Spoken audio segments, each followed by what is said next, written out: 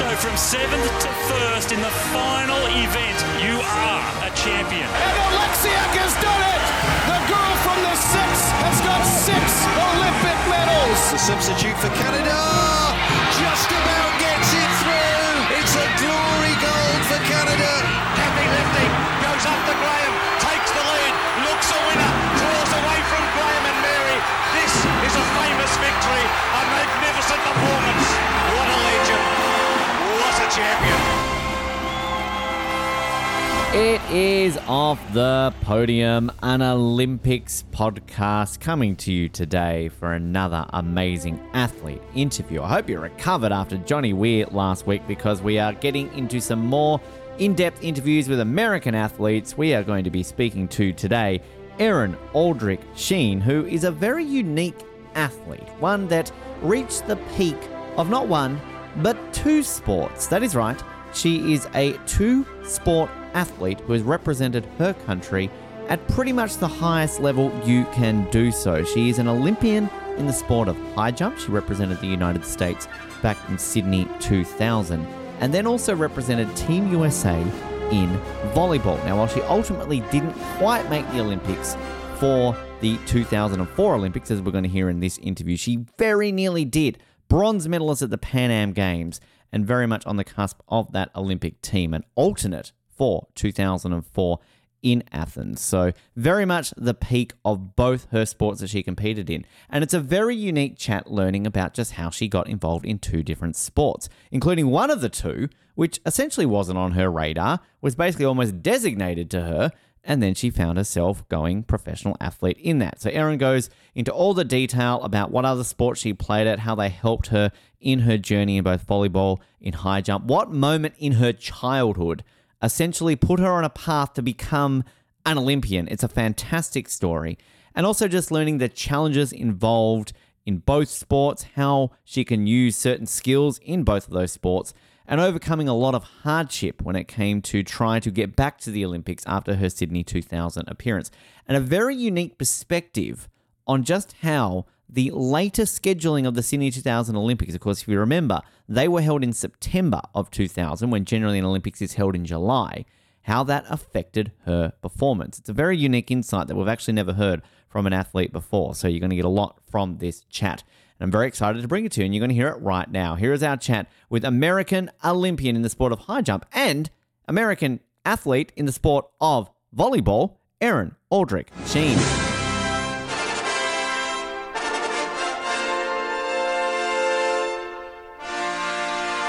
We always love talking on this show to athletes who are very good at one sport. But what about an athlete who is very good at 2 sports? And that's exactly what we're going to be doing today. Erin Aldrich-Shean competed at an international level in both high jump and volleyball, representing the US at the Sydney 2000 Olympics in high jump, and then also representing the US in volleyball, where she actually went to the Pan Am Games and won a bronze medal back in 2003. And a plenty big career that we're going to talk about, all the achievements that she made, and I'm so excited to welcome her to the show right now. Erin, welcome to Off the Podium.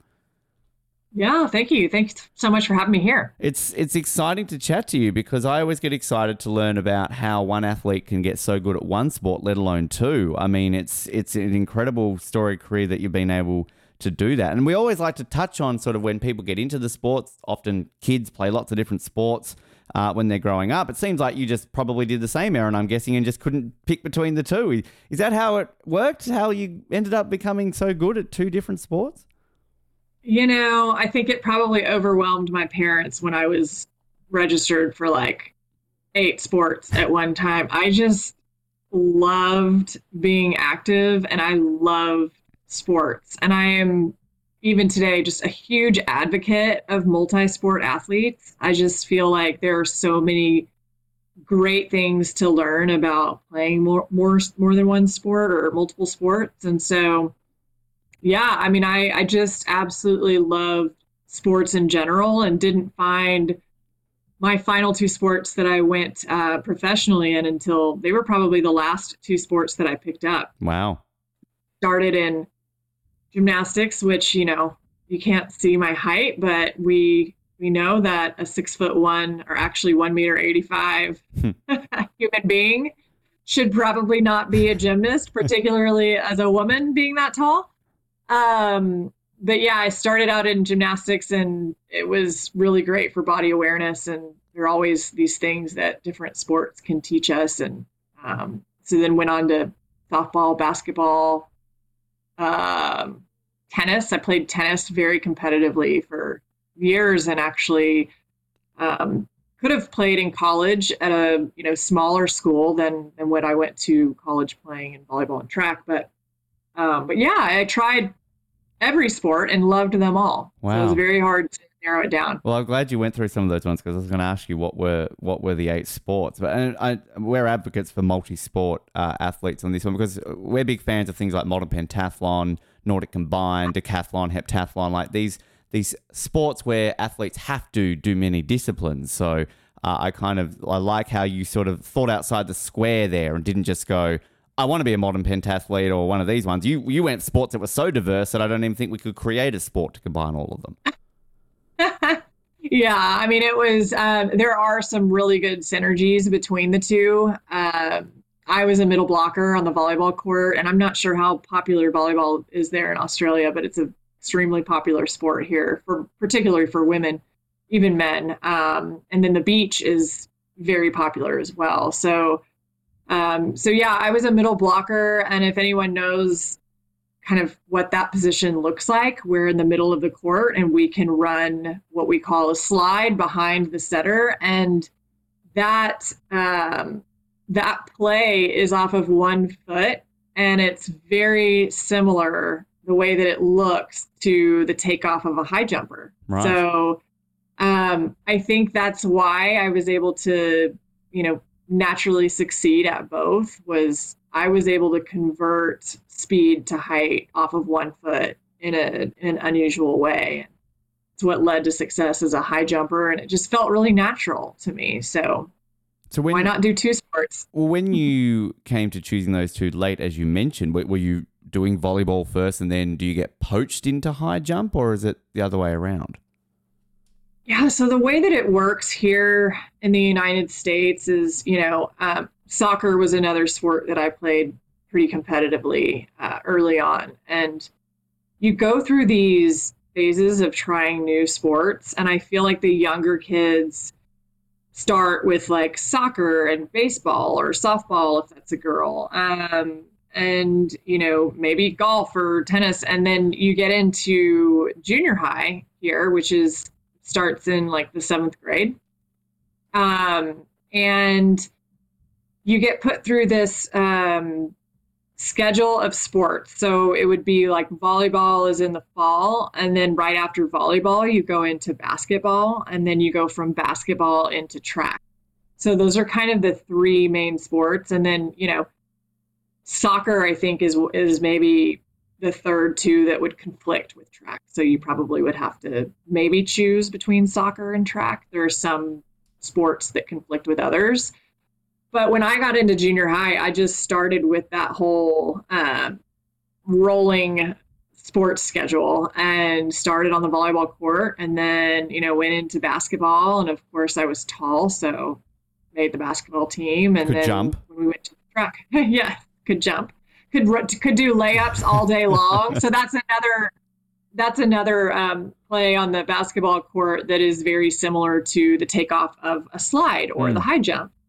And so I was just always really good off of one foot, and went into track season after basketball, and they immediately were like, okay, you over there, go to the high jump pit, because I was tall. Wow. That's simple. And right. It's that simple. I mean, higher center of gravity, and head over to the high jump pit, because you have a better chance of jumping high, even if you can't jump. Not they didn't think put a pole in your hand, pole vault, that also might help, or? Yeah. I mean, unfortunately, pole vault requires some upper body strength, and I don't know that I really was built for that. So I had a fast arm, because, unbeknownst to most people, volleyball players don't really necessarily need to be strong in their upper body. You just have to have a quick arm. The faster you can swing your arm, the harder you can hit. So yeah, it just worked. It worked for me to do do that. That's schedule of events. It's crazy to think that basically somebody telling you, oh, go to the high jump, essentially leads you to become an Olympian in one way, Erin. Like, I mean, it's sort of like one simple decision like that on that day, you should do high jump, you're tall. And then all of a sudden, you're standing there in a stadium in Australia, however many years later, being an Olympian. I mean, it's crazy that one moment sets you on that path. Yeah, it is totally interesting. I mean, I will say that, again, I mean, I've told you about how natural the 1 foot takeoff was for me. And when I was little, so first of all, rewind, and I told my parents that I was going to be an Olympian when I was 6. That's Wow. how into sports I was. So it all started kind of there of like, okay, I do want to do this because I was watching the 1984 Olympics on television and just was in awe and enamored with those athletes and just this big production, right? And so I just thought I have to do that. And I was obsessed with sports. So I didn't know what sport it was going to be at the time or what sports. But I just knew that I wanted to be on that path. And so it was, you know, I was a little kid. I grew up in a really long house. So my parents had this long 1-story house. And in order to get from one side to the other, I ran it every time. And, you know, there were ottomans along the way, and I was hurdling the ottomans and I was touching the door jambs. And so it was like all this practice off of like 1 foot that I didn't really even realize I was getting comfortable with it. And it was just a natural thing for me. So when they told me to go over to the high jump pit, I was like, well, this is super comfortable.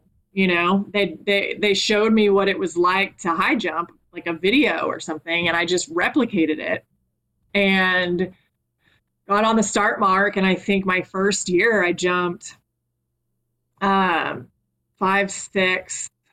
So that would be what? I'm not very good at my metric when it goes that low. I normally start at like Look, as 1 somebody meter who 80. doesn't really work the other way around, I'll say that was a good start. So 1 meter 80. So what? Every 2 inches is 5 centimeters, I think. So 75, 70, 65 or something. So I think I may have jumped like 165 my 7th grade year. And then, which was what, 13. And then when I was 14, I jumped 170 and then 75 and then 80 by the time I was a freshman or a sophomore. So let's say 16. And then 85 by 17, 90 by 18. So I jumped 1 meter 90 when I was 18. Wow. And 93 or 95 when I was 19. The progression kept going. Just kind of, yeah. the progression was just a consistent incline at that time. Incredible. Just want to backtrack. You're saying you're watching the Olympics when you were 6 at LA, of course, 84. Now, obviously the Olympics in any year is a big thing when they're on TV and that, but I mean, 84, Los Angeles, I'm sure not only were you, but everybody was captivated by that. And that's a very groundbreaking Olympics, how that also changed the Olympics moving forward. We saw it here in Australia. You competed at Sydney, but I was 13 when Sydney was on. So I saw how that captivated Australia and how everybody got involved in that. But did that sort of help that sense of, I'm sure, US pride that was taking over the country in those very groundbreaking Olympics to really kind of give you that Olympic dream in 84? Yeah, I'm sure it did. And by the way, like, don't even try to do the math on it. Erin, without being disrespectful, I'm actually glad to have somebody who's older than me for once. I'm so sick of getting athletes on this show who are like, oh, my first Olympics was London. I remember watching on TV. I'm like, shut up. Yeah, I'm like, whenever I tell the story of my first Olympics at 6 being 1984, then people are like, oh, wait a minute. 6, 1977, 78, she was born. It's like the metric, and we don't do the conversions. It's fine. Yeah, let's not do any conversions anymore.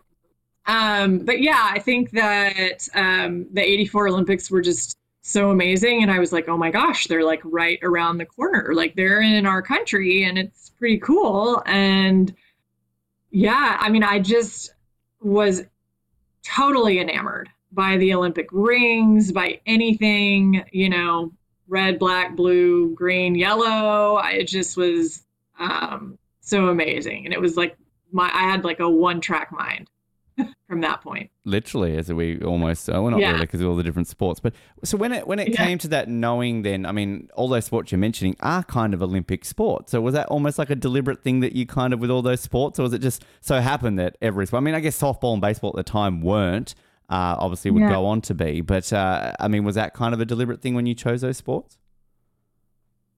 I don't know that it was like deliberate. I just loved being active and loved challenging myself athletically and coordination wise. Again, super tall, but unusually coordinated for my height, and really fast at a young age, and not fast anymore comparatively speaking. So everybody caught up to me there, but yeah, I think it was just all the sports that are really popular in America is kind of what I tried out. And I was just looking for something that I would easily excel at, that I could be coachable at. That's how I narrowed it down. When it comes to the height, you're born tall, and obviously, as you say, there are certain sports straight away that people are like, basketball, like do this, do that. Does it become a bit of an annoyance sometimes when it's kind of you are just almost pigeonholed into the obvious sports? Because we do see often that taller athletes can break through in sports, like you mentioned, gymnastics. Like we can see it is a possibility. Obviously, it makes it a little bit difficult based on that. But automatically, when people are just like, high jump, you're tall, she'd be like, no, I want to do discus. Like, I mean, leave me alone. Yeah,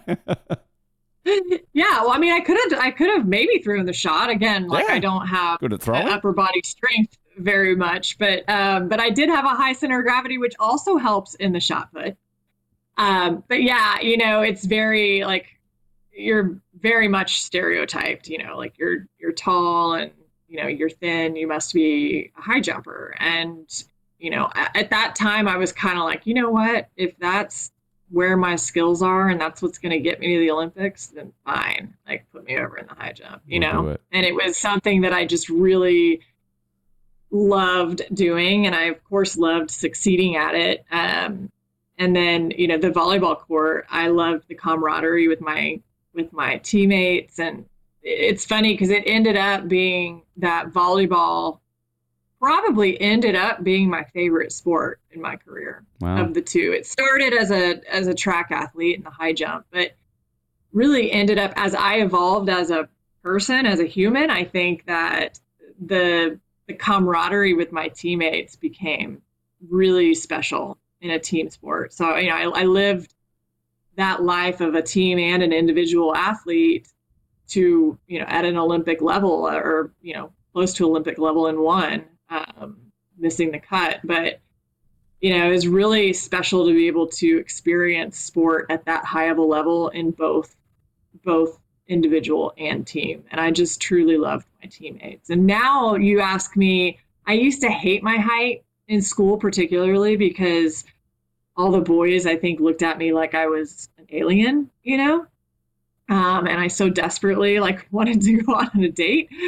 But then, now that I'm older, I'm like, why couldn't I have gotten a couple extra inches? Because those 2 extra inches or so maybe I would have made an Olympic team on the volleyball court too. So wow, it's one of those weird things. Heights. It's like when it comes to men and women and stereotypes. Just on a side note, why is it that women always seem to find very tall men attractive, but you don't ever hear really of men who women tall? I don't get that. Where's the disparity in that? That's strange.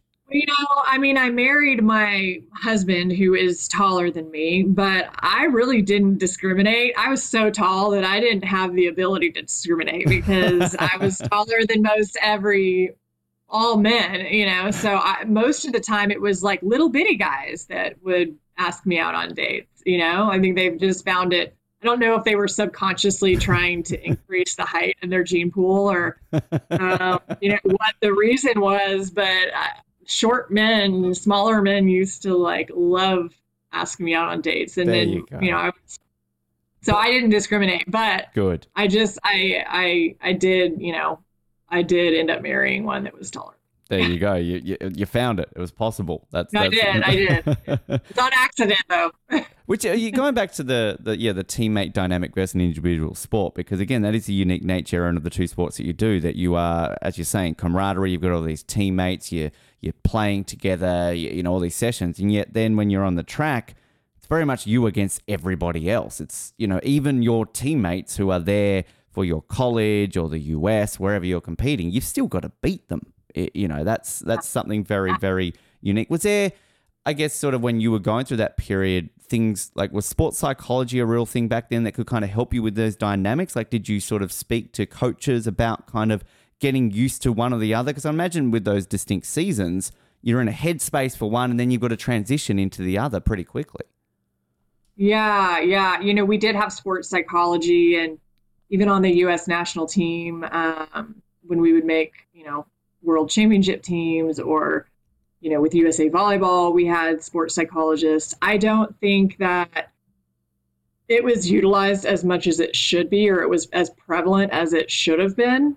I think that sports psychology is so important. And I say that too because of what I do now, which is I coach now. I don't coach on the athletic field, but I coach with like mindset and high performance and life coaching. So I think that's such an important piece to life and sport and all of the above. But yeah, I wish I would have spent a little bit more time in the mindset space when I was a professional athlete. We, you know, I worried far too much about, you know, trying to hit the ball hard or jump high, and didn't put enough time into that. But yeah, it's definitely important. And I think it's becoming more and more important today with athletes, particularly because there's so much to get distracted with. So we really have to stay on course. Which, particularly in high jump, we'll talk a little bit more, I guess, about sort of where we're at with high jump in the board right now. But we had Eleanor Patterson on a year or so ago, and, you know, we talked a lot about that psychological element of you versus the bar, you know, almost just making that bar yours, you know, that I'm going to get over it, which I think when you look at some of these sports which look so physical, obviously we know there's always a psychological element to all sports, but to me, high jump is one of those ones where you can do all the physical training as much as you need to do. You got the jump right, you've got the technique, you've got the speed and everything. But sometimes it's just like you just can't get over that mental ability to get over that bar on that one day. Like, do you always find yourself like you versus the bar mentality throughout your high jump career? Yeah, there's always a mental component to, you know, really every sport at a high level, but you're right. I mean, I do think that the thing that stands out about high jump and pole vault also are that it's you against the bar, and it gets pretty daunting when the bar gets up to 1.95 meters, 2 meters. You know, it's much taller than you are tall. So you're kind of in your head, you're kind of trying to work through like, well, wait a minute, if I'm not even that tall, how do I get my body over a bar that tall? And it just doesn't make sense in your head. And, you know, and so it's so important to go through the mental exercises to get there. And any high jumper at that level knows that. I imagine that there are so many high jumpers out there that are so physically talented and physically more talented than the ones that are at the Olympics, but you have to have a combination of physical and mental at that level. And one trivia question I always ask is, what are the two events on the track where you always lose? You know, you always end with failure. High jump and pole vault, right? The high jump and the pole vault, yeah. You know, like unless you decide to, for some reason, to quit early, you always end in a negative space. It's a great way of looking at it. Never thought about it quite that way before. Yeah. Wow. Yeah, it's really interesting. So, you know, there were times I think that I jumped really, really well. And I was just like, you know what, we're good. We're good. You know? why ruin a good thing? I mean, I won the competition. I don't have to go as high as I can go, like I'm saving. Part of it was like, I can save it for the next meet when it really matters more. But part of it's like, you just kind of want to exit the track on a high note, and you don't get the opportunity to do that hardly ever. Rare that you ever get to end without crashing out. Which, just on that quickly, what's your take then on what we're seeing a lot nowadays? We saw it at the Olympics, we saw it at the World Championships recently, about how when you've got two people going head to head and they just decide to share it. Now, it's nice, it's friendly, but I'm of the opinion, Erin, like, come on, like, your competitors, keep going, like, don't share it. Oh my goodness! How did I know that this question was going to come? It's on the list. Come on. But I did. So yeah, I mean, I can kind of see where the athletes are coming from. I think in the women's pole vault, when it happened at the more recent World Championships, I read a little blurb from the U.S. Pole vaulter who said basically like they had been going for a really long time. And particularly in the pole vault, when one wrong move and you land on your head, or it's just like a not necessarily like a safe position to be in after a certain point. Your body, you can get the twisties, kind of like Simone Biles did, where it's like, and that's another thing where I'm like, so many people were like, you can't just quit. You're at the Olympics, But I really kind of get where the space that she was in. And in that, like, there's a point where it kind of becomes dangerous, and not as much on the high jump apron necessarily, but I can see it on the, in the pole vault, and I can understand it on the balance beam or in the gymnastics arena.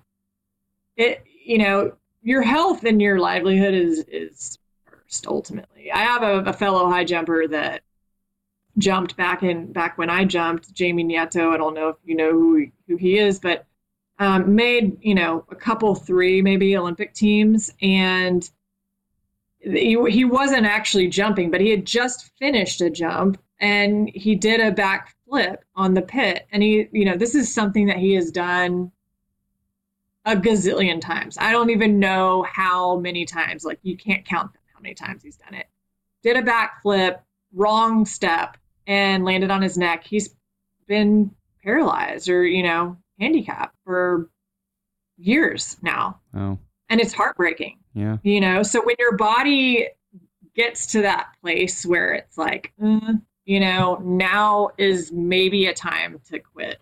And unfortunately, it happened at the World Championships, but they were probably both like, we have put it all on the track at this point, and we're only getting more tired, and might just be one of those times where we just need to call it. And the high jump one, where it happened the first time around, I just had to put myself in those shoes and think, the Olympics is about coming together, right? All countries coming together and being in one place. I mean, it was amazing when I was in Sydney, knowing that in that Olympic Village, all countries existed at the same time with no fighting, no arguing. Everybody's just happy to be there, and it's just a community for like the only time we get to have that. And so I feel like the Olympics does and should represent that. So when those high jumpers, had the jump off and they were like, you know what, is it possible? Is it possible for us to both get a gold medal? I don't know. If I was in that spot and I put my life towards trying to win a gold medal and I had that opportunity and we could come together and it could be like a friendly thing, I don't know that I would have done the same thing. It's so layered. Like it. I picture it like tennis. Like I don't see Djokovic and Federer at a Wimbledon final playing 5 sets. Like 2019 in the 5th.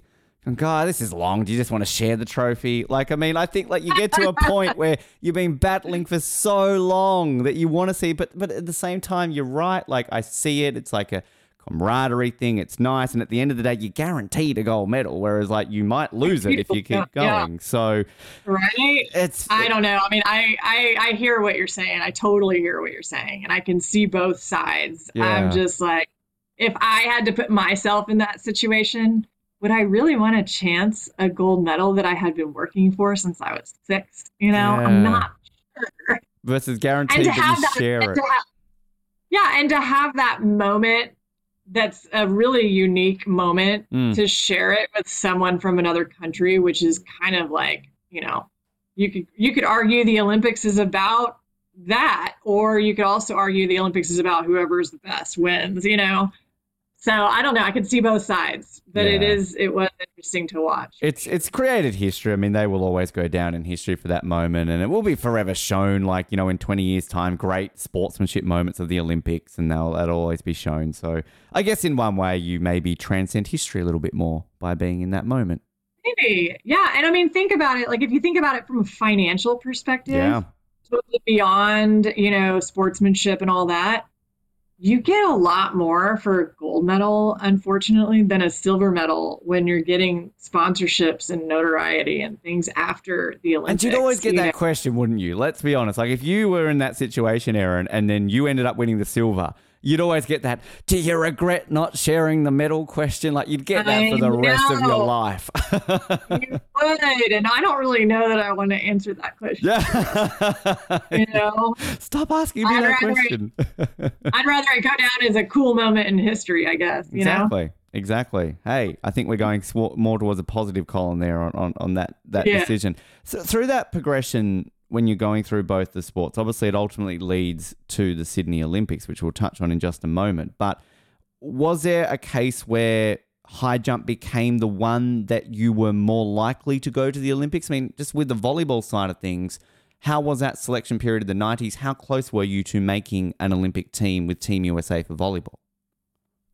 So I didn't join the national team until after I made the Olympic team on the track. Right. I didn't even go to compete with USA Volleyball until 2001. And yeah, I think that, you know, I was recruited by, you know, every volleyball school, you know, in the country when I was in high school, but I was like a raw talent, I think, in volleyball that hadn't put a whole lot towards it. You know, it was just kind of natural, raw talent. And I think that they knew that. They knew that I would develop a lot in college. But I knew that I had a really strong shot at making an Olympic team in the high jump for USA track and field. I was, I think I tied for 5th my senior year in high school, and I don't know what it ended up being off of misses, if it ended up being lower than that off of misses. But I know that height-wise, I tied for 5th. And so I was kind of right up there at a really young age.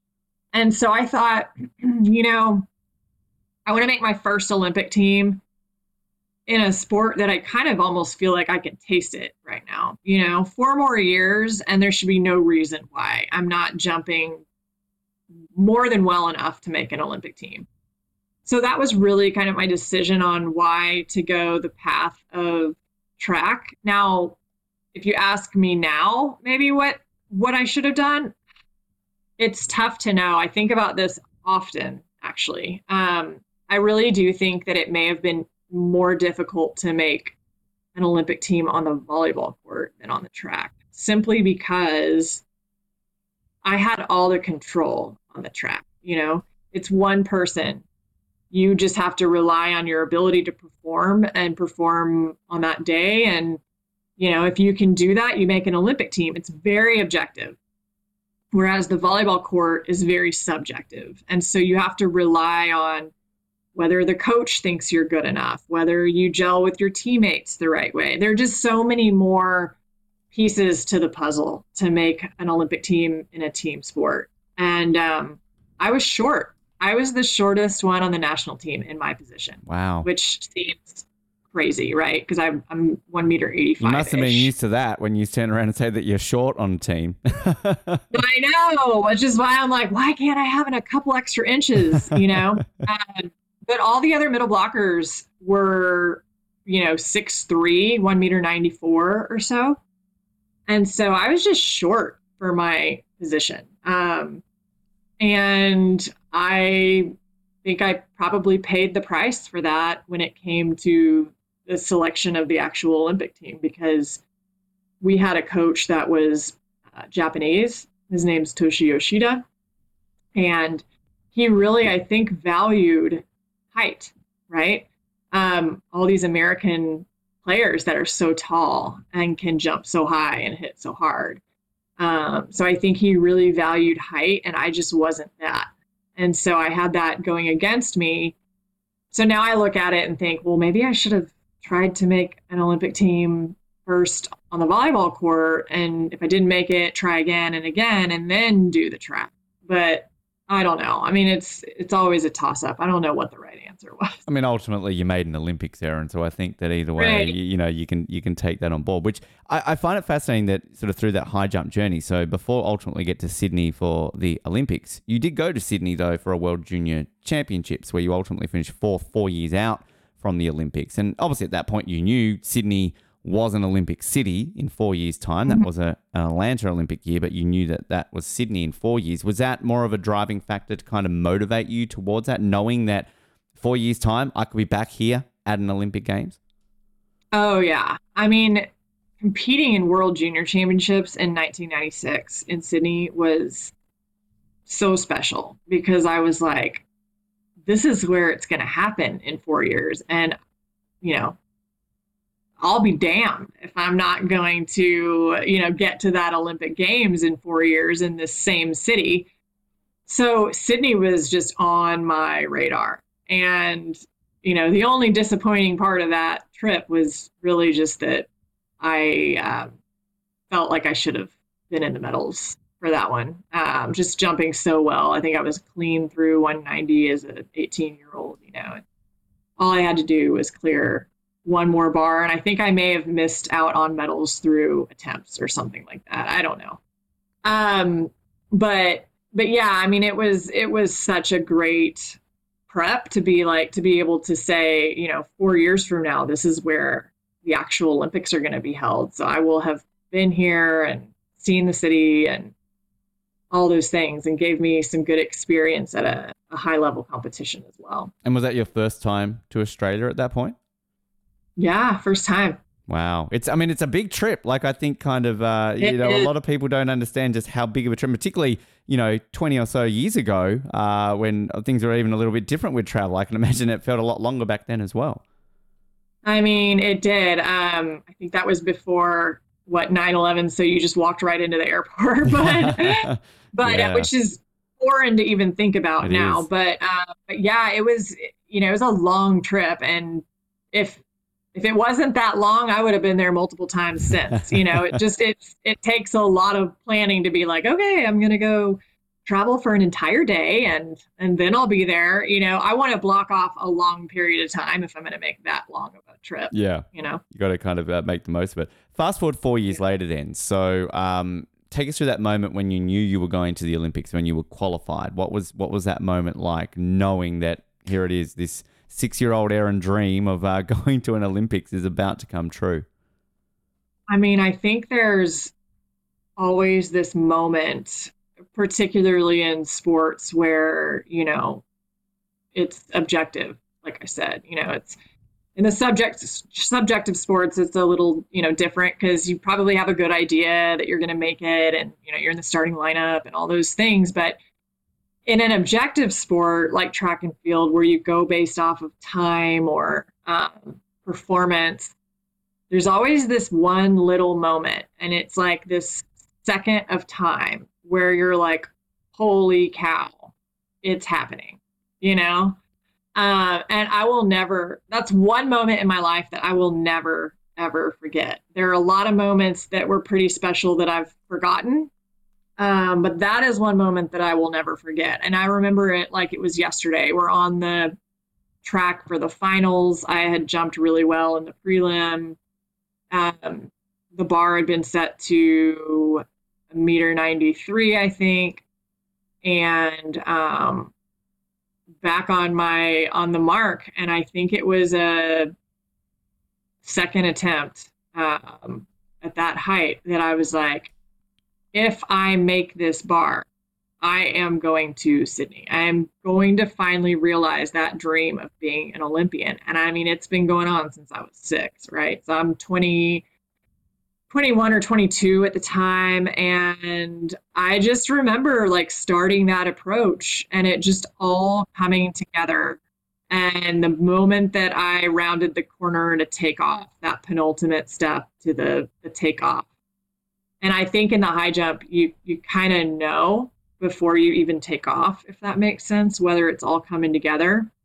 And then that moment of takeoff is like everything syncs perfectly.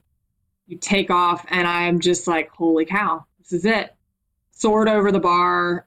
And it was like just this sigh of relief, to be honest. Wow. Of like, such a special moment.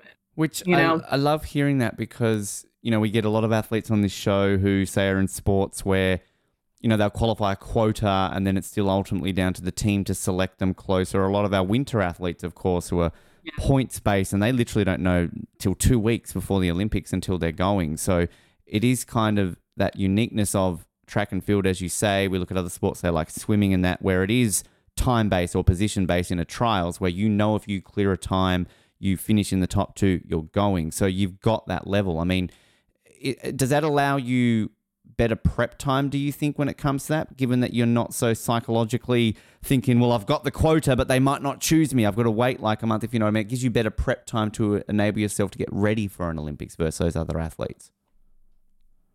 Yeah, that's the beauty of track and field. And of course, it doesn't happen like this all the time because in track, I don't know if it's the same across all countries, but we have 3 spots in each event. But you not only have to make one of those 3 spots, you also have to make the standard. And so if there's at least one person, I think this is the rules now, maybe they've changed it, but I think this is it. If there's one person that's made the A standard, then no one else has made the A standard, then that one person is going to go. And there's no, they're just going to send one person. But if no one has made the A standard, they'll send a B standard athlete. And so, you kind of know how it's going to all pan out at the Olympic trials. The only time that you don't know is that, like, let's say I finished 3rd in the high jump, but I didn't have the A standard and somebody that finished ahead of me or behind me has the A standard. I still have like a month or maybe 2, it depends on when the cutoff is, to try to jump that standard. So I'll probably immediately be over to Europe trying to compete in as many meets as I can to get that standard by a certain deadline. And so that's the only time when like being at the Olympic trials is that you don't immediately know. But 90% of the time, 95% of the time, when you've competed at the trials, whether you're going or not. And it's a really special moment.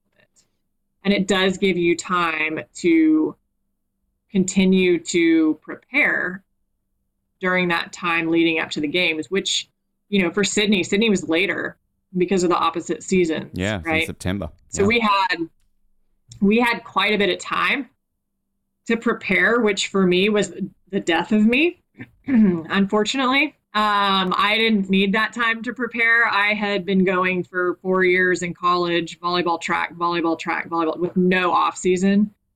So I needed to compete as soon after the trials as I could. And I just was totally burnt out and tired. You needed them in July, like usual, basically, when the Olympics would be. I did.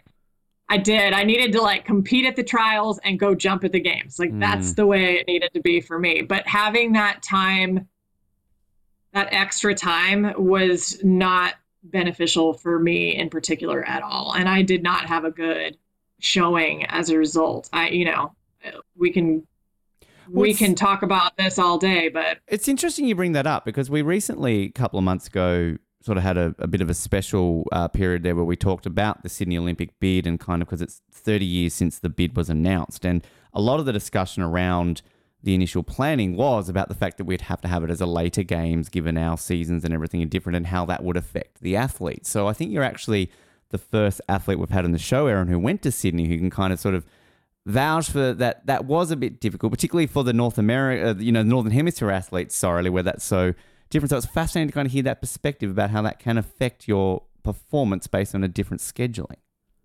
Yeah, I also think though that I wouldn't go completely off of what I say. I was young. I was one of the younger ones on the U.S. Olympic team, if not the youngest on the track and field team in an individual event.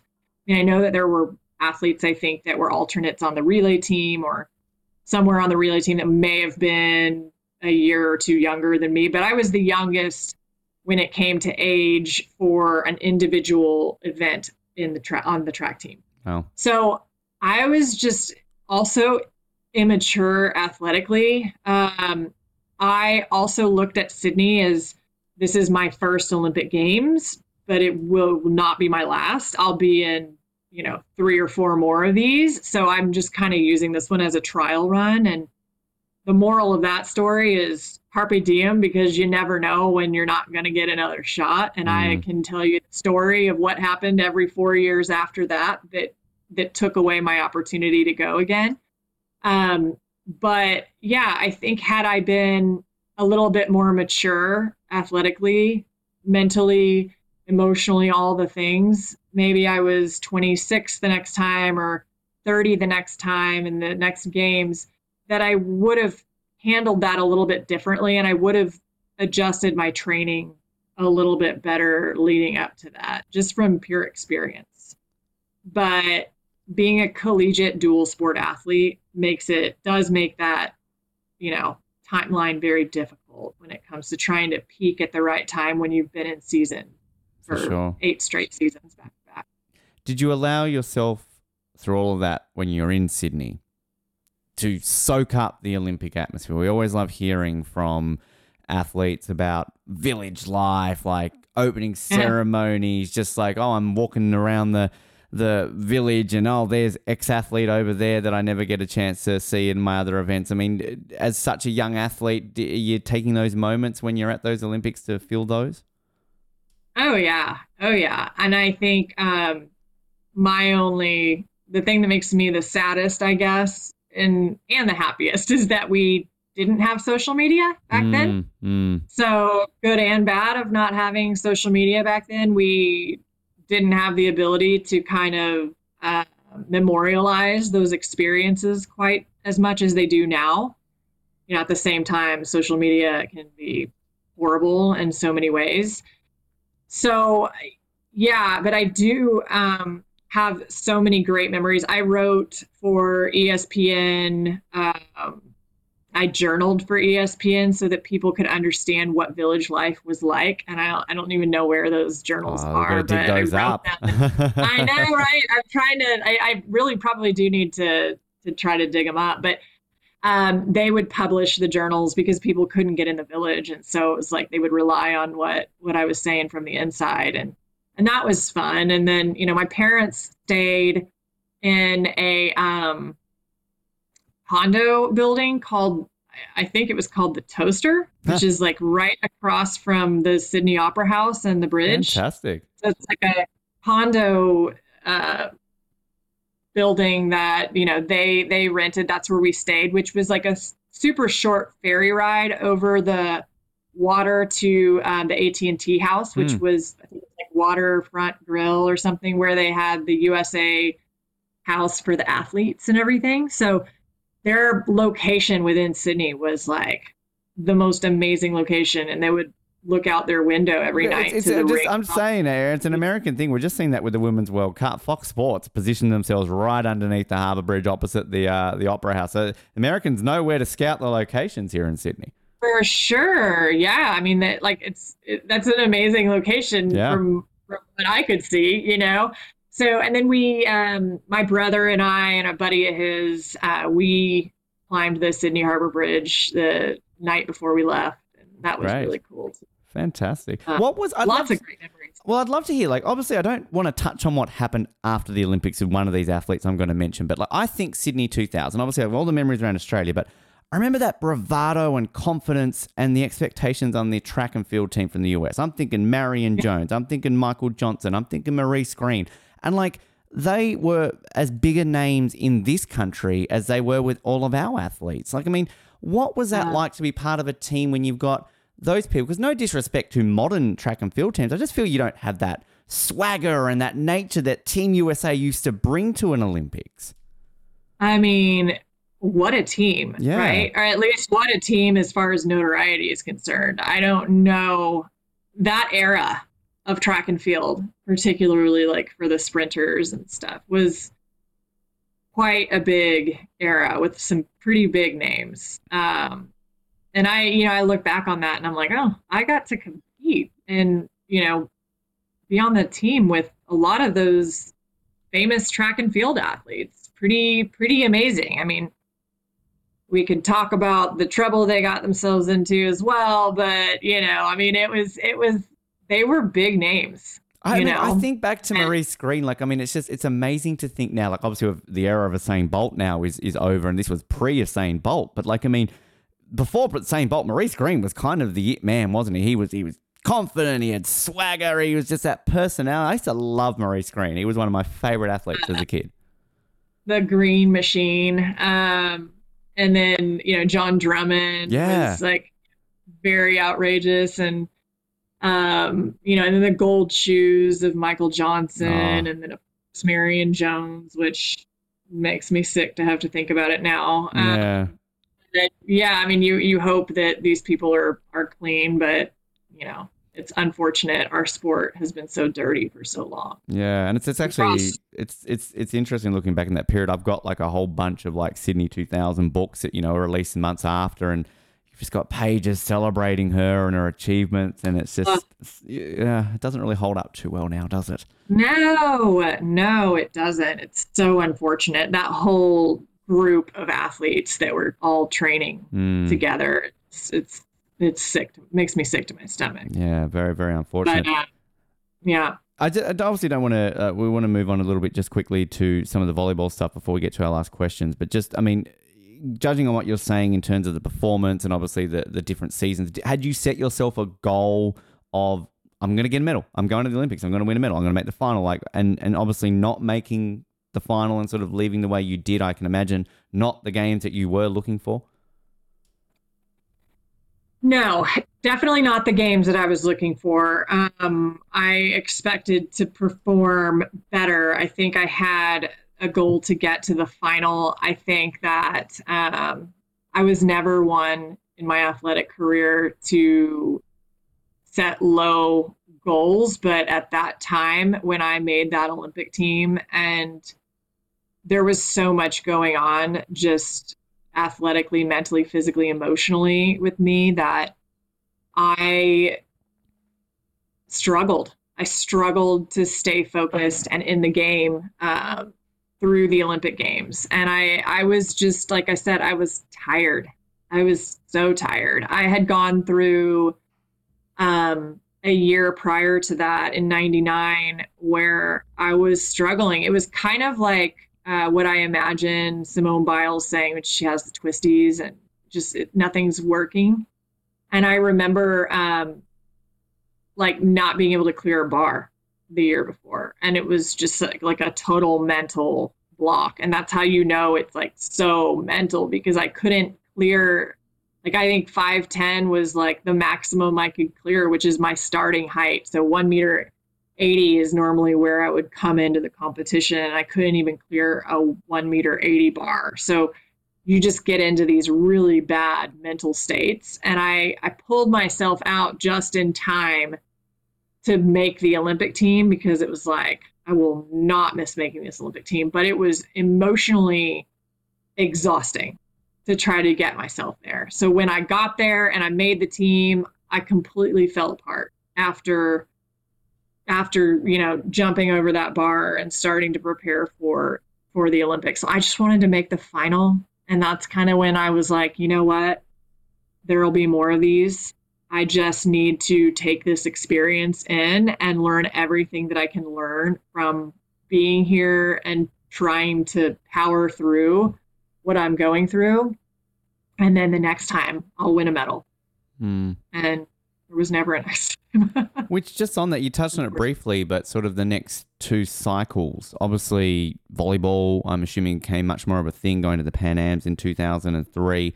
But was the direction from then to stick with high jump towards an Olympics, or was that goal then, was it switch focus to Team USA volleyball and this would be my next Olympics? Sort of what progressed after Sydney? Yeah, so I thought I would make an Olympic team, or I had hoped I would make an Olympic team in 2004 on the volleyball court. And so I spent that next quadrennial through, training towards Athens on the volleyball, primarily on the volleyball court. And I high jumped a little bit in the off season as well. But I also went and played a season in Italy professionally. That was where you go play professionally to make money. And that's how most volleyball players make a majority of their money, is playing overseas in Europe. So I went overseas to play in Europe, and I high jumped in the off season, and a couple times during my volleyball season, I would like sneak out and go jump an indoor meet in Italy. And so I would get my marks there that would qualify me for other stuff. And then I learned that we got the final roster for Athens, and I didn't make the Olympic team on the volleyball court. So I tried to transition real quickly over to the track. I had, a couple 3 months before the Olympic trials on the track, and I qualified based on those marks.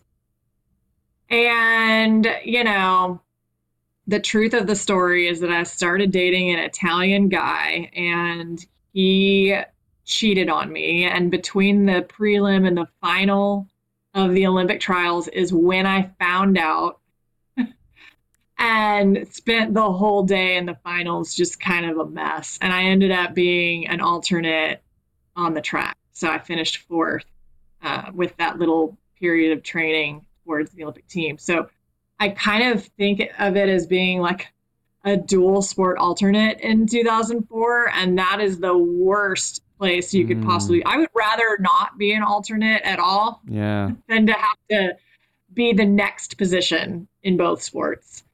So at that time I was like, well, I'm not going to let that happen again. So I'm just going to focus on making the Olympic team on the track one last time in 2008. And then maybe Beijing is my last Olympics.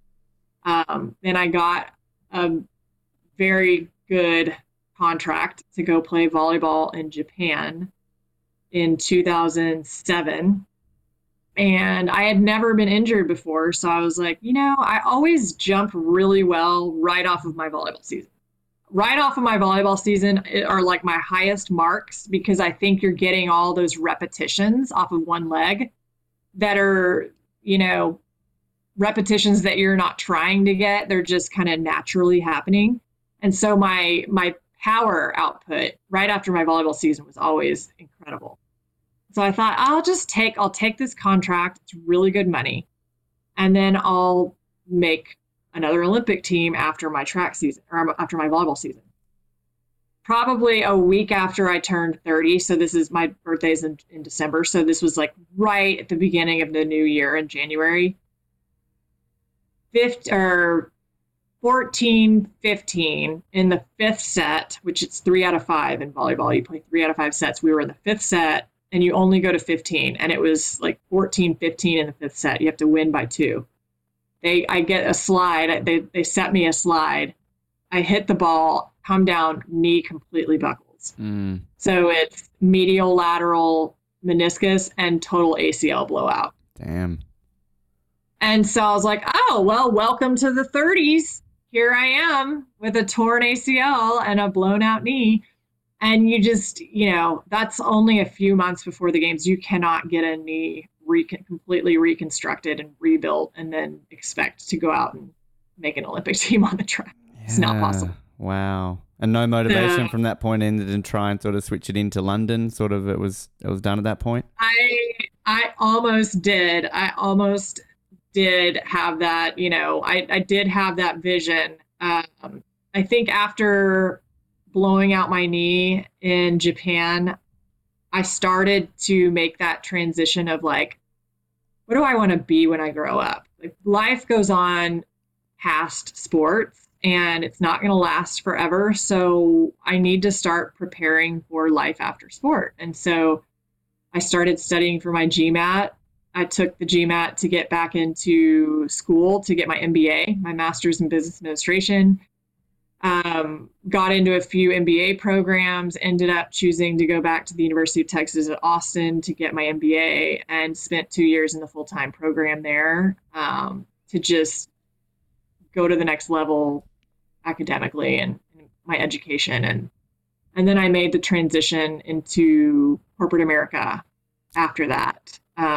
And ended up officially retiring during that time. It's so weird to hear those words, officially retiring at like the age of 30 something. Like it's such a weird, for athletes it's common, but you hear that. And I got to say, University of Texas, Longhorns, I've been outside that stadium in Austin. It's absolutely insane. As an Australian who, university here, you're lucky to get a 200-seat stadium. To see that mammoth arena standing in front of me, I mean, it's just incredible. And go Longhorns. It's absolutely insane. Hook 'em horns. Yeah, hook 'em horns. Yeah, it's a great, I mean, it's just such a great environment for sports there. And, I had to go back to my alma mater and compete or, go further my education and get ready for the real world. And, spent 10 years in corporate America and then decided, wait a minute, no, really, who am I? And what do I want to be when I grow up? And then recently just made a career pivot again. Well, I'm going to just touch that before we get into the questions. One thing I just actually really want to touch on now that we're just on college sports really quickly, we've just seen recently, 95,000 people at a volleyball game in Nebraska, was it not? I mean, how does that make you feel considering that you played that sport for a national level, that we're getting that many people to a volleyball game? That was insane. Insane. So Nebraska was one of the schools I was looking at when I was trying to decide where to go to Cornhuskers, right? College. Cornhuskers, yeah. And another huge athletic program. And they have always drawn the biggest volleyball crowds. I mean, people are crazy about the sport there. So why not take the football stadium that is like how many 100,000 people? I don't know how many people can fit in there. And fill it to watch a volleyball game. So they did, something that was totally unprecedented and put a volleyball court in the middle of the football stadium and build the football stadium. It was absolutely incredible. Yeah. I mean, everyone in here knew about that. It was world record for a women's sporting event, was it not, as well, I think? So yeah. Just amazing. I can't imagine the nosebleeds would have been very good viewpoints, but at least you were there. I know, right? I'm like, how could you even see the ball up there? But they were having fun. That was the main thing. Before we wrap up with sort of these fun get to know you questions, Erin, just what you're doing right now. So you touched on a little bit before. So sort of coaching, consulting. Give us a bit of an update and sort of. How do you find this? I mean, this obviously must be very rewarding. Some of the people I'm sure you can actually help. Yeah. So about a year ago or a little bit more than that, I was selling commercial real estate or leasing commercial real estate. I was in commercial real estate brokerage for a large international company called Colliers International, which I think also exists in Australia. I was on the supply chain and logistics side of the business. So like large warehouses. So think like Amazon trying to store all that product and then shipping it out to all the end users. And so I was doing that and I just kind of woke up one day and thought, you know what? I don't know that this is it. And I had not felt that same passion and drive and purpose that I did when I was competing as an athlete. So I knew what it felt like. And it just didn't feel like this was it. So I actually ended up hiring a life coach, and trying to talk through it all with her. And then it dawned on me, I was like, oh my gosh, well, athletes don't try to go to the Olympic Games without a coach. Like every athlete has a coach. Like why are people trying to go through life without a coach? We all need to be coached in some aspect. And it was through working with her that I thought, well, now it's crystal clear. I feel like I need to be coaching others to, as I say, awaken their Olympian within, because we all have it. We all have something that we are at Olympic level inside of us if you can just tap into what that is. And so I love it. I work with clients to, uncover their purpose and their passion and work with their mindset to develop a stronger mindset and, achieve their goals and optimize themselves, level up. So it's super rewarding. This is the one thing that I've ever done where I've felt like, wow, okay, this feels a lot like I did when I was an athlete, something that's challenging and rewarding and all the things. And so it's been a great journey for sure. And that's ascensioncoaching.co. Am I correct there in saying that, Erin? Yep. It's ascensioncoaching.co. It's not .com, it's .co. So it's not a typo. It's real. which it was a fun story. In organising this interview, I think I clarified that with your manager. I said, just to confirm that is because I didn't want to make that mistake. So I'm sure you probably get that a lot. So fantastic. we do. what a great way to kind of utilize that though, and everything as well. So very interesting transition. Erin, we close out every interview with a set of fun get-to-know style questions. Now, all our listeners know that we get these from a questionnaire that Team Canada gave their athletes ahead of the Rio and Pyeongchang Olympics. Simple, fun, easy questions, no right or wrong answers. There's always a drawing element if you wish. It's optional. If you are a good drawer and want to, you can send it in to us later and we can put it on social media. So, for example, if you want to draw a picture of yourself, you can. Oh, she's got a notepad. I like this. I got a notepad already. Well, I mean, but you by all means doodle. You can draw a picture of yourself. Draw a picture of a Canadian animal, but we can make that an American animal. And what would the coolest Olympic medal look like? So that's your options if you want to doodle around while we're answering these. But again, no pressure, no pressure. But while you're doing that, I like this. This is the first time I think someone's doing it live. We'll start off with, if you could choose any Olympic host city, where would it be?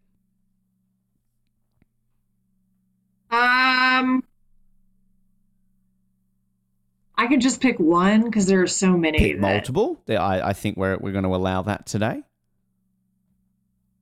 I would love for Sydney to go host again. Another games. It was such a great. They did such a fabulous job. The best ever, as Juan Antonio said, of course. Best ever. I'm really excited for Paris, although I don't know logistically how it's going to be, but I just love Europe in general. I'd like another one in Barcelona. I've heard Barcelona is really good, and I didn't get to go to that one. So often comes up as sort of a legacy one that a lot of people will talk about how well that was put together. And I know Madrid have bid, I think, about 4 times since Barcelona and never get it, but I think Barcelona will be a popular choice. Do you think you'll head over to LA in sort of 5 years to check out some of the events? I do. I mean, it's too close to miss, So, yeah, I think I will. And then back to Australia for Brisbane 2032. You can come and sort of check out city a little bit north of Sydney. Brisbane's a great city as well. So yes, I've heard like wonderful things about Brisbane. So yeah, always invitation. Definitely have. In your spare time, what is the one thing you most like to do? I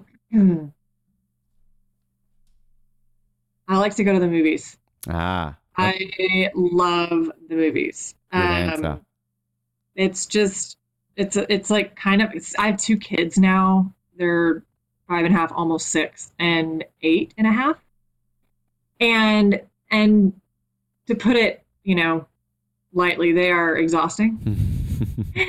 And the movies is like a great place to go to like be able to kind of check out, is this movies Erin and husband time, or is this bring the kids to see Despicable Me 7 or whatever they're up to now? Like, I mean, or is it a balance? I would prefer for it to just be Erin time and husband time. But if I need a break and I can't do that, I'm absolutely willing to take my kids just to, eat your popcorn, watch the movie. That's enough. Right. That's all you need. What is the weirdest instruction a coach ever gave you?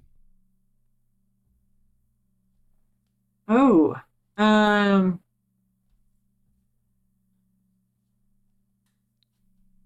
Always interesting, this one. I feel like we need some Jeopardy music here right now. This is I know. We can come back to it if you like. Yeah, let's come back to it because I'm sure there's some weird stuff, but I just don't know right now. We'll come back. Your favorite workout, I guess, was. I mean, if you're still working out, I mean, your favorite workout is/was? Yeah. So I just recently started training for a triathlon. I started triathlon training last year. And so I would say cycling I love, and I've developed this love for like swimming. And then I would also say F45, which I feel like you guys know what that is because didn't F45. It start? Okay. I think it might have started here, but no, it's very, very popular here. So, yes, that's Mark Wahlberg started that, did he not? Was that Mr. Marky Mark? Yes, it was. Yeah. It was. You're right. It was. And then the whole family's got the Wahlburgers chain as well. Like the Wahlbergs are taking over. Yes. I mean, it's become extremely popular here in the US. Absolutely. Your favorite sandwich is?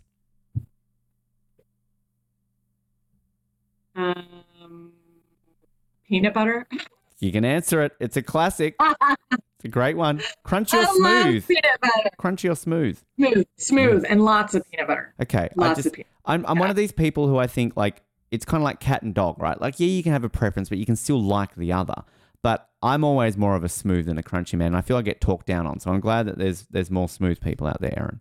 Yes, I think that's accurate. Yeah. But I do like nuts. So good answer. Yeah. Good answer. If you could have one superpower, what would it be? I would fly. That's easy. Yeah. I would fly because I just think how cool would that be to be able to like, rise up and fly over everything and watch it. I just think it's such a cool feeling. Pretty fun. And also why I used to like love roller coasters and stuff, Exactly. Just go crazy. And you're not going to really run into too much stuff unless you're just, running into people. Don't do that. The best candy in the world is? I think this depends on whether I'm in a savory or a sweet mood, because I love things like Sour Patch Kids. If I need like some, if I'm like really wanting something sour. Yep. But sweet, I would say like dark chocolate. I love dark chocolate. Good answer. I like dark chocolate too. Needs more love. I like that. As a kid, your favorite sports team was? The Dallas Mavericks. Dallas Mavericks, nice. Still follow them? Still on the Mavericks train? Oh yeah, we still have season tickets to Great, fantastic. Yeah, nice. I like that. Your favorite sports movie is? Ooh, Rudy, maybe. Yeah. Okay, yep. I love the like underdog, the guy that no one ever thought would do it, and just how important those guys are to the team. Yeah, absolutely. I always love asking this question then to see if we can work out, is there a high jump movie or a movie with high jumping in it, a documentary? Like, is there something out there that kind of connects? I always like to go the James Bond route. Has James Bond done your sport? And I can't think of James Bond doing high jump, sadly. No, I think that there have been movies, albeit like real cheesy movies, that have had a high jumper in them, but I don't think there's been hardly any movies about track and field in general, other than like Prefontaine, but that's like running. Chariots of Fire. Yeah. Chariots of Fire, yeah. Yeah, which is interesting because you think like of all the sports, like, I mean, that's just your classic Olympic sport. It's track and field. Like, there should be more, like shouldn't there? The very first sport ever, right? What's the one sport that any human being on this planet can do in some form or another? It's track and field, Yeah, so exactly. We can all run and walk and exactly. So I think that's very interesting that there's not more out there. There you go. Now I'll go back to this one because actually we'll come back. Have you coached anything on the coach yet? We can scrap it. It doesn't matter. I don't know. I mean, I feel like everything I was told to do from a coach was something that I could see why they were telling me to do that. Like, I could make something of it. And And I know that like right after this podcast, I'm going to hang up and be like, oh, it was that, you know? Send it in. We'll put it up there. I'll send it in. But I mean, most of the time, even if it was super crazy, I could be like, okay, well, I can see why you're Send it with your drawing, the picture of yourself. There you go. I've already drawn. Oh, what's this? This is oh, look at that. Oh, it's a horse. I like it. A horse. Can you, I need And you you're to, like, oh, she's done more here. This is amazing. Pretty good drawings too for our video, but wow. I said, oh, look at that. All the rings on that with an LA. Oh, Erin, you need to take a photo of that and we'll share it on our social media. But for our video people watching that right now, those are incredible. 2028. This is for London. For LA, you mean?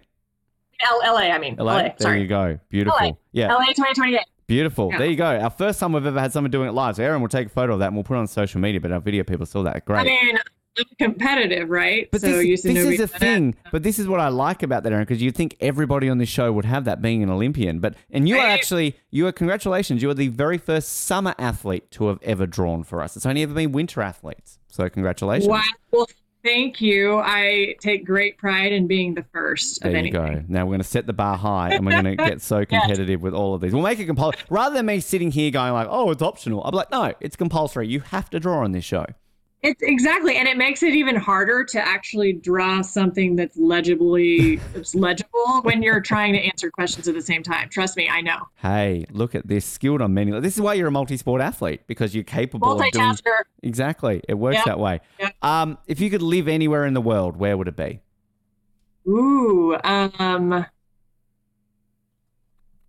Australia is one of them, I think, or I would go back to Italy. Great answer. I lived there for 4 years and I loved it. I mean, I've considered taking my family back over there, but we've got a couple friends that are considering moving to Australia and I don't blame them. And then I would say Italy. So Italy and Australia. Well, you got plenty of time, I think. Well, I mean, Italy, you could get there. If you went there soon, there's an Olympics in 2026 in the winter variety. And then you, of course, now got, 9 years before Brisbane. So you could sort of correlate it around Olympics, just travel around. They're just putting ideas out there, Erin. You're welcome. Last question. I love this question because you can interpret this however you want. When you were little, what was one thing you always thought? That I would be an Olympic athlete. Be an Olympic athlete. I thought you were going to go that way. I like that. Yeah. And that's the first thing that came to my mind, and it's probably the truth. I love this answer here. So I'm basing this on a questionnaire that was given to a Canadian track and field athlete by the name of Kimberly Hyacinth, and her answer for this one was one thing she always thought when she was little, that Jafar was the meanest person ever. Obviously an Aladdin fan, so that's amazing. I mean, is that like? Is it the first thing you're supposed to think of? Look, the answer to that one, I had somebody answered that they were always hungry was one thing they always thought when they were little. Okay. So again, that's where you can interpret. Like, I like the competitive nature of I wanted to be an Olympian, but again, you could be like, well, I was always hungry when I was a kid, so that's what I always thought. Like, you can answer that however you want. I think if I think about it a little bit, like the other thing I think is that one thing you think when you're a little kid is that the world is full of good people and that the world is such a great place and everything's happy and wonderful. And then you grow and you learn a little bit too much and you have some experiences. And so, it just makes you want to go back to being a kid. Yes, good times, wasn't it? When we didn't have to adult. You didn't have to adult and you didn't have to worry about world problems. Yep. No, I agree. We all need to have that Everybody mindset. get along. Yes, we all exactly. Need to get along. I feel like we need to start singing Heal the World right now or something, Erin. Like, it's just... Heal the world. Make it a better place for you. It's for you and for me and the entire human race. Wow. We've had drawing, we've had singing. Duet. Geez, this is the first time I've ever duetted with an Olympian. I mean... What else can we achieve on here, Erin? This is amazing. We touched on the website, but social media, anywhere else people can follow your journey right now. Erin, plug away. Feel free to let people know where they can check you out. Yeah. Instagram at Ascension Coaching. And then Facebook, I think it's Ascension Coaching 1.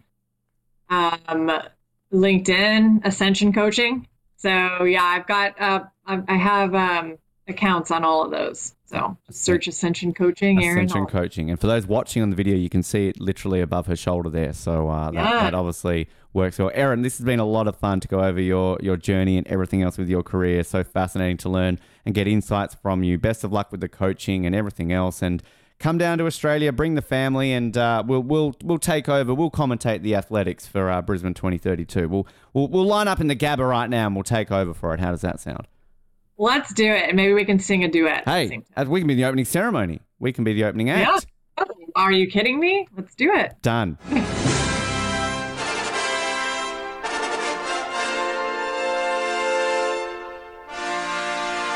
And a massive thanks to Erin for her time there, and also to her management, Caroline, for organising that one. Fascinating insight really into just what it takes to become a two-sport athlete and reaching the pinnacle, essentially, of both. And now, obviously, she didn't quite get into that Olympic team in Athens, but she's an alternate, so essentially you can make it as high as you can in that mountain without obviously stepping foot on the mat there in Athens. But just all the insights of everything that came with the progression through high jump, the fact that literally a coach has basically said to her, you, high jump, off you pop, and then she becomes an Olympian in that sport as well.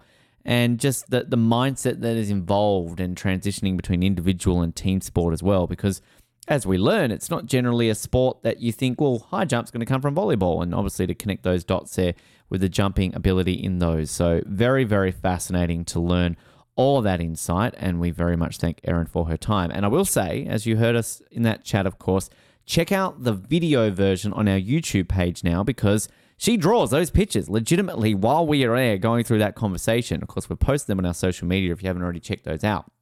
But she was drawing those as I was asking those questions. So you will see her hold those up in the interview as you would have heard here in the audio version. So a bit of fun there. It's our first time we've ever had an athlete actually draw them as we go along. So thanks again to Erin for her time, and a massive amount of fun to be able to have that chat. And while you're on our YouTube channel as well, of course, plenty of other video interviews. We can't keep harping on enough about our Johnny Weir interview last week.